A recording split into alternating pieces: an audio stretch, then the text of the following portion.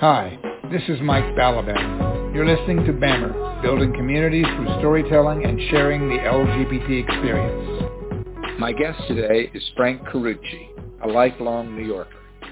Frank has some fascinating stories to share with us from the last 60 years, including his involvement in the New York City avant-garde theater scene, working with Ellen Stewart and the legendary La Mama Experimental Theater Club, and living next door to the Stonewall Inn at the time of the infamous riots there in 1969. Frank, thanks for joining us today. Yeah, and good afternoon, Michael. Glad we're doing this.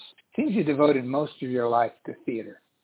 What prompted you to initially major in theater at Long Island University in the early 60s and become an educator with a focus on theater beginning later that decade? It's very interesting. I don't know that I really planned to study theater, but I went to college, and of course my parents wanted me to take something that would lead to a good job. Those are the serious things parents made their kids do. And I took a number of things that were totally unfit for me. And then eventually I just said, I should be in the theater department. That's really what I want to do. And the attitude at home was, well, don't think we're spending a lot of money so you could go and put on shows and play and act. You need to get a job and do something serious. I said, okay, what I'll do, I'll take education courses where I will, possibly lead to being a teacher. But in those days, of course, I was very smug and thinking, well, I'll never be a teacher because I'll become an actor or maybe go to Hollywood and become a screen star or something like that. The idea was to complete college, use all the credits I had accumulated, and get a degree. And I did get a degree in theater and education. After that, I had worked as a speech therapist at the Brooklyn Jewish Hospital and worked with kids who were handicapped and had cleft palates and things.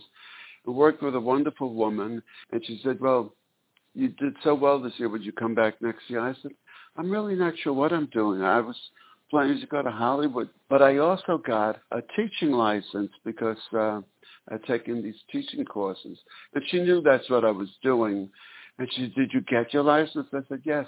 She said, you must go see my husband.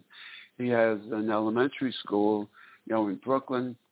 I said, well, I'm not sure that that's what I'm going to do. But anyway, I did meet a husband, and the school happened to be about 8 blocks from where I lived at the time in Brooklyn, Bay Ridge, with my parents. And I said, this is okay. And at that time, in 1963, you had the choice of serving your country by either going into the military, and at that time meaning going to Vietnam, or serving as a teacher. And I said, Vietnam or teaching? I said, okay, maybe I'll try teaching. And I hadn't taken the full requirements at that point to be a teacher because that wasn't the prime goal at the time. The wonderful thing that was so serendipitous is that my temporary teaching license, by the time I had fulfilled my work at the school, fulfilled the actual teaching requirement. So instead of taking student teaching, I was actually teaching, and I got credit, and I was working, and I had a job, and I had a deferment from the military. So I taught for the year, and then the second year came around. I had gone to Hollywood, but I didn't file for the deferment and say I was coming back to teach again. So I immediately had a draft notice to report to City Hall to take my exam.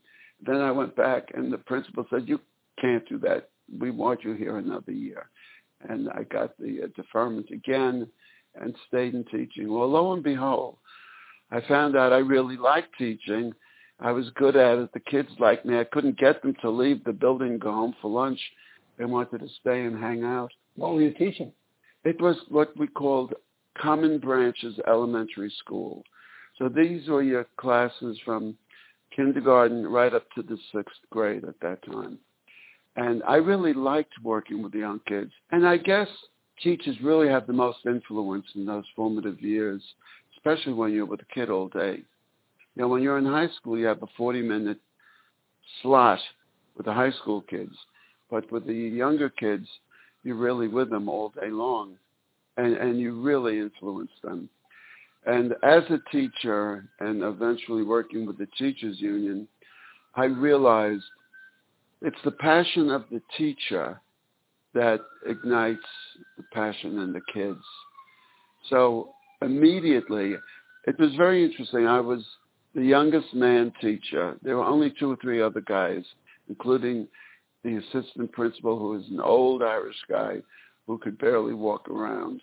So I was a bit of a novelty, the man teacher, and I was barely 21 at the time. And so I was a celebrity in that way. But I immediately thought about taking the kids to the museum, taking the kids to Lincoln Center, which had just started to open up their new theaters. And I even took them to the 1964 World's Fair. So every kid wanted to be in my class because we were active. You were a fun teacher. Well, it was more than just fun. We were really going places and doing things. The parents, of course, would join in because we needed the parent escorts. So teaching turned out surprisingly to be a very rewarding, wonderful thing. And then, of course, in elementary school, every class is required to do an assembly program. And my kids were doing a full hour assembly program. The other kids were getting up and reading poems and reciting little skits and things. My kids were doing their version of the Nutcracker and their version of Swan Lake and their version of an opera. I took them to see La Traviata. And some teachers, my fellow teachers, were scandalized. They said, how are you going to explain that you're taking these kids to see an opera about a courtesan, which, of course, was a prostitute? And I said, well, I'll just call her a party girl, because the kids would understand what that means. I said, yeah, there was this woman in the story, and she's a party girl. Everybody liked her, and she used to have parties and a lot of friends. Anyway, so my kids, by the time they went to see the opera or the ballet, whatever, knew the music, knew the story. And I still meet kids nowadays who come up to me and say, are you Mr. Carucci? You took me to my first theater experience, my first opera, whatever. So, teaching turned out to be a joy. And before you knew it, a couple of years of that, I became a tenured teacher. I was in the pension fund and everything. So even if I had gotten a role in a Hollywood movie, I don't know that it would have lasted very long. I liked it so much. Well, so in a moment, I want to take the audience with you on a journey of how you got from there into established Manhattan off-Broadway avant-garde theater. But first, let me ask you a question. For decades, if not centuries, theater has been a home for gay men and women. And what do you think it is about the profession that draws LGBTQ people, and why do they find it to be a comfortable place? I don't know that the theater is the exceptional art form that brings and attracts gay men. I think, and I have to be careful how I say this, I think gay men have an enhanced awareness of their environment, of the arts, of their surroundings, architecture, gardens, trees. I think aesthetic beauty? Aesthetics is the word, of course, aesthetic beauty.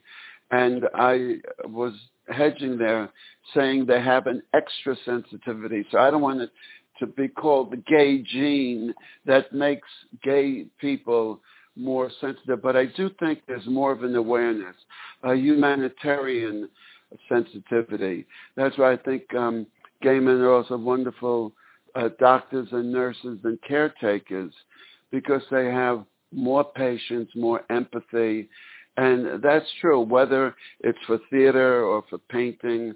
I think gay people are living in this world and they react, maybe by writing and doing poetry or sculpting or arranging furniture or doing interior work. There is an extra piece. Doesn't mean that every gay person has this genetic enhancement or that people who aren't gay don't have it. I just think generally that gay people have a little bit more of a flair for creating, for playing, and that lends them to being involved in the arts. Any art forms, I think you need a certain disposition to succeed in that. As an aside, one of my prior podcast guests, David Nimmons, who'd been the head of the Lesbian and Gay Center in New York in the 90s for a while, Sure. wrote a book, did some work nationwide on gay male community, but he came up with several things that distinguish us from the rest of the population, particularly straight men. And one of that was an openness to and an ability to hold on to joy longer in life. You know how a lot of straight men, that whole being manly, being masculine, being macho, don't express feelings, you know, they go into accounting or they go into whatever, some dry profession that they're supposed to make a living. And gay men often, not always, either can't or are unwilling to give that up and stay in careers that in fact bring them joy. And you know, it's very funny you mentioned accounting, because that's one of the things I studied in college. I'll study accounting. That's a good, solid profession. And after a while, I realized there's no way I want to sit in a room and add up numbers. So there I was taking accounting. I said, that's not going to work for me. But one of my blessings was I was able to say, I'm going to change. I'm getting out of this. This isn't going to work. And I had made a couple of other changes, as I said earlier, so that I eventually wound up in theater where I was running and jumping and, you know, doing all the crazy things that actors do to warm up and prepare and communicating with people. And so we do take life and respond to it in a much more creative way. So there you were teaching with a lot of theater in the 60s. I know that around the time of the Stonewall riots in the late 60s, you met Ellen Stewart, the founder and artistic director of La Mama Experimental Theater Club in the East Village, which is the center of off-Broadway and avant-garde theater in Manhattan, for those who don't know. And she gradually opened La Mama's facilities to you and the student programs you oversaw, as I understand it. Today, you're president of La Mama. How did that meeting come about? What do you think led to the two of you becoming so close? Well, becoming your men? My college professor, my theater director at Long Island University, took the drama class to an off-Broadway show at this new place that was opening called La Mama. And there was this woman, Ellen Stewart, who was running the place. We were going to go see a show there. That was another stimulating exposure for me, going to La Mama and seeing something very, very different from what I've seen on Broadway. And, of course, in those days, anybody who was in the arts was coming to La Mama because it was hot and trendy, and there was always this surprise element. There was the ridiculous theater. There was Charles Ludlam? Charles Ludlam for a while, and then John Vaccaro. There was the ridiculous theater company and, you know, another, multiple ridiculous things going on. But it was all fun and experimentation and trying things that nobody else would let you try. And, you know, the old cycle, you couldn't get into a Broadway show unless you were in the Actors Equity Union, and you couldn't get into the union unless you had a job. So La Mama, Ellen, opened as a place for new people to go, try, do things, and then eventually populated the entire Broadway community. So anyway, we went there. We had a wonderful experience, and then I started going back on my own. I didn't need my teacher to take me there, and hung out. And Ellen, of course, knew I liked being there and everything. We became friendly and everything, but not in a formal way until I said, I think I want to do something here with my kids. And eventually I did a show there that came out of Fort Hamilton High School, where I had worked after I left elementary school. And after my first show there, she said, baby, now you are resident director at La Mama. And I said, I'm a resident director? And that meant being in the company of John Vaccaro and Sam Shepard and Paul Foster and so mali people like that. So again, it just enhanced my life with excitement, everything. But that was the place that Salvador Dali went to, Andy Warhol went to. So I had an affinity there. Ellen and I understood it. But I was still a teacher first. I didn't ever work at La Mama until I did a show, and I've done a number of shows there. How did you ultimately advance to becoming president of the theater? Well, now we're fast-forwarding years later. There was a changeover at the board at La Mama at the time, and Ellen said to me, I've got to get a whole new board. And Ellen was the type of person who would say, the only reason I have a board is because the charter says I must have a board. But nobody was going in there and telling Ellen Stewart what to do, because she did what she believed in. She's a grande dame of theater. Well, she's a grande dame, and she believed in cultural exchange and multiculturalism before it was hot and trendy. Mm-hmm. And she didn't want people telling her what to do. But anyway, she said, baby, I want you to, be on my board. I said, fine. Of course I'll be on your board. And I think it was a very good collaboration. That was, 20 years ago or so? It was in 95. Mm-hmm. Yeah. It's very, very funny. My career and involvement with La Mama very much paralleled my career in teaching and with the United Federation of Teachers, where I was also a vice president after I had gone to the high schools. And those two institutions are the same age, and I was an officer in both from 95 on till now. And you continued to bring, while you were teaching, your student groups in to do and after I got to high school, I created a whole theater department at Fort Hamilton High School. I was the director. I taught directing. We put on show after show. And it was one of those shows that we did at Fort Hamilton High School that was a world premiere of a new play called The Coolest Cat in Town, which I described as a combination of Bye Bye Birdie, the Rocky Horror Show, and something like Glee or Grease. So it was a surefire attraction for the kids, a lot of fun and everything. We did that at La Mama, and then eventually actually went into contract at City Center. So I think that's a Guinness World Book statistic. The first play that went from high school to community theater to Lincoln Center Outdoor Festival and then to City Center. Wow. So that was a fun piece. So I want to switch gears a little bit and bring us back to the late 60s when you were teaching, maybe at that point in high school or not? I had switched from elementary school to high school in 68. Okay. And you had moved into an apartment in the Village around that time. That's right. And you have a really interesting experience in having been there at the Stonewall riots, which we recently celebrated the 50th anniversary. But I'd like you to share with our audience what happened to you around that time. Well, the building I lived in was a beautiful old pre-war apartment building, very desirable.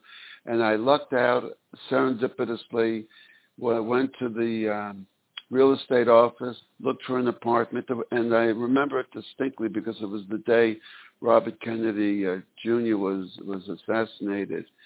And everybody was kind of gloomy at the office and said, oh, this is what happened. We were all devastated. But that was the day I signed the lease. So that was in 68. And, I lived there almost a year when the riots happened. What was the street number of your building? 45 Christopher Street. And Stonewall was? Right adjacent to the building. So here's this big apartment building, and right next door, Stonewall Bar. Now, it's 12 o'clock maybe, late at night. I'm hearing this commotion, look out of the window, and it appears like Times Square on New Year's Eve. This thing was going on.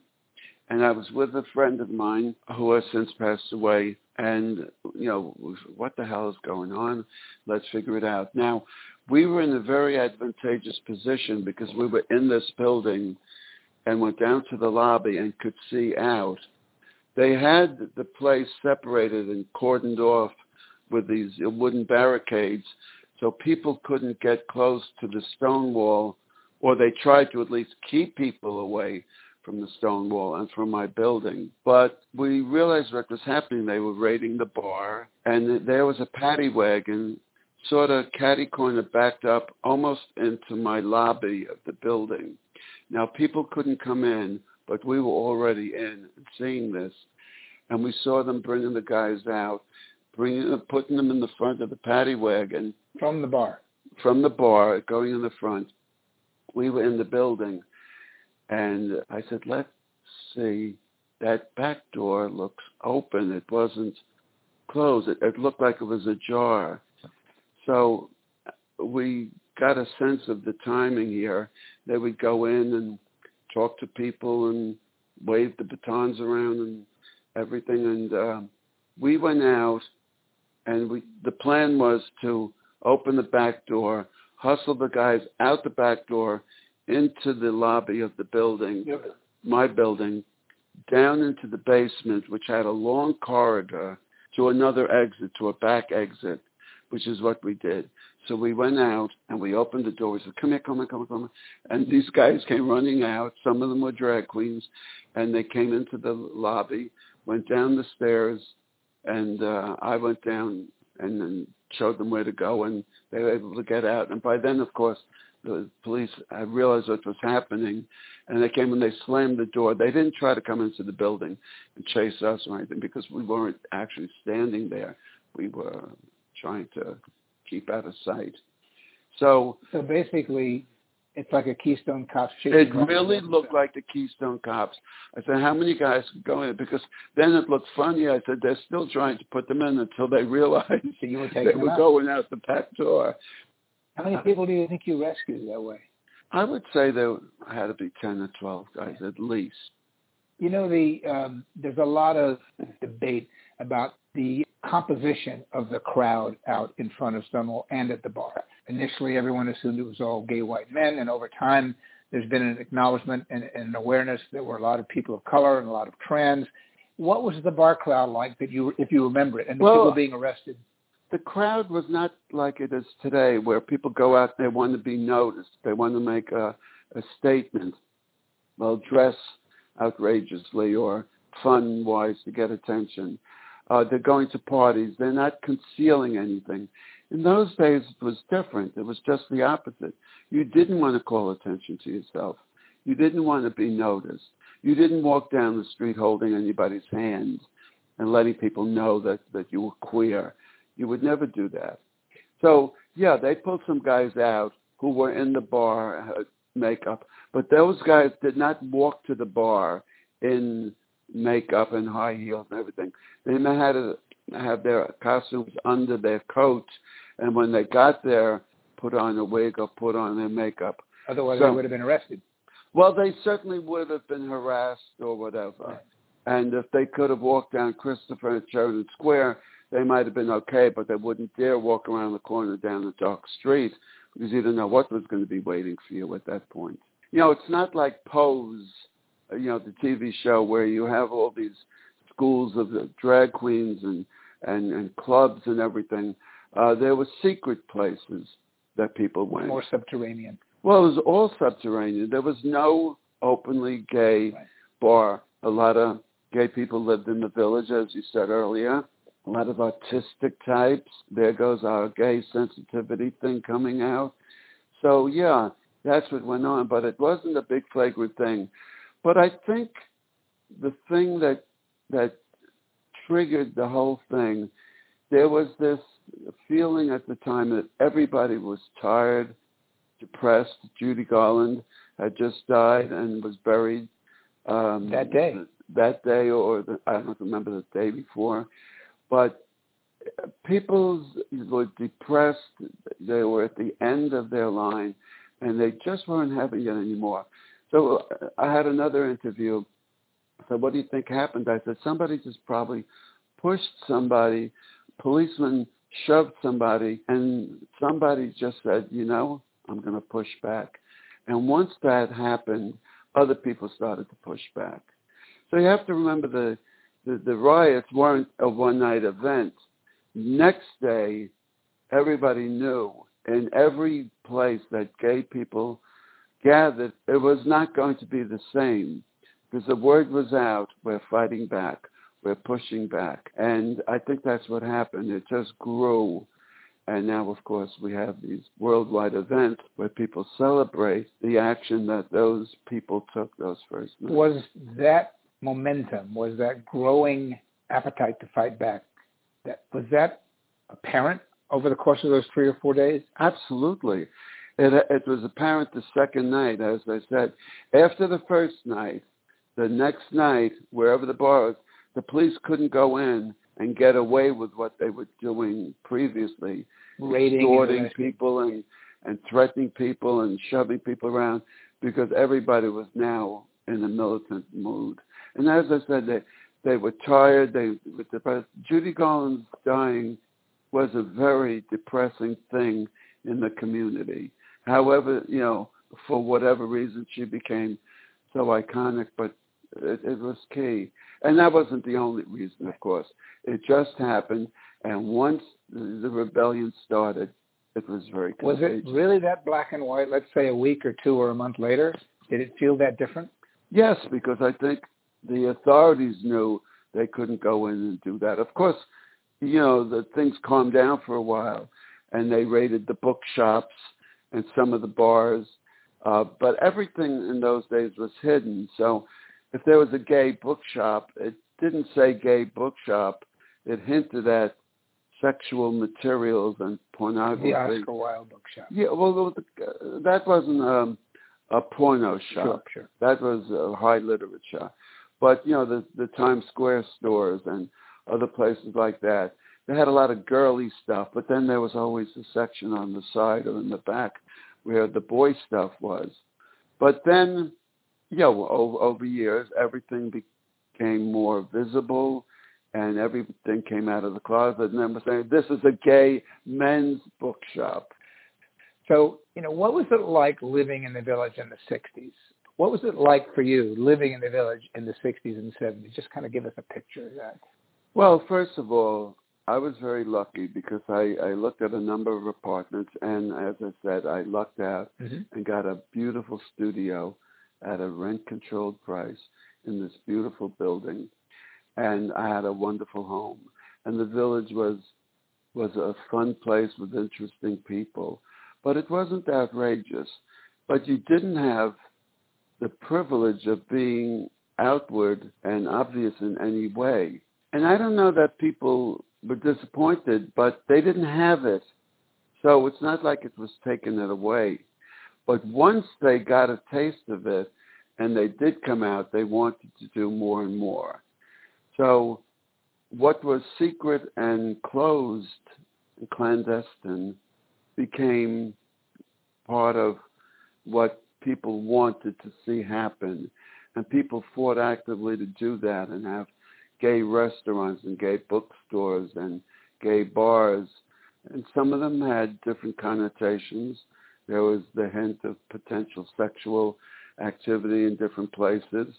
But there was a lot of that also in the straight community. Wasn't the Village itself bohemian, whether it was gay or straight? Well, it was called bohemian, but that's because they were interesting characters. There was Rollerina, I remember. He'd go skating down this fairy costume, and other people who were Village characters. They weren't necessarily, people said, well, what's that queer doing on the roller skates? But that wasn't the point. It was part of the Village.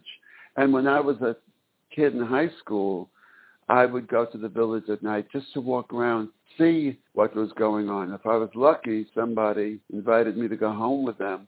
And that was, a whole adventurous part of my life that I didn't even know would happen.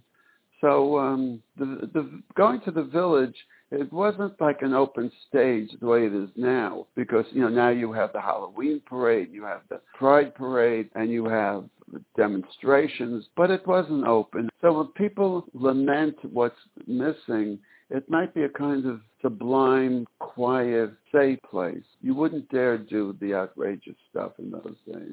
If you did, you were going to pay the consequence. Well, you've had a long and illustrious career, and I'm sure there's a lot more to come.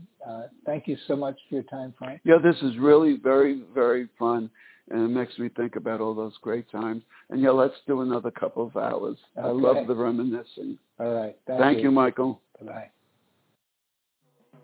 This episode of Bammer and Me has been produced by Mike Balaban, Tom Walker, and Caleb Holland. For more stories, go to bammer.co.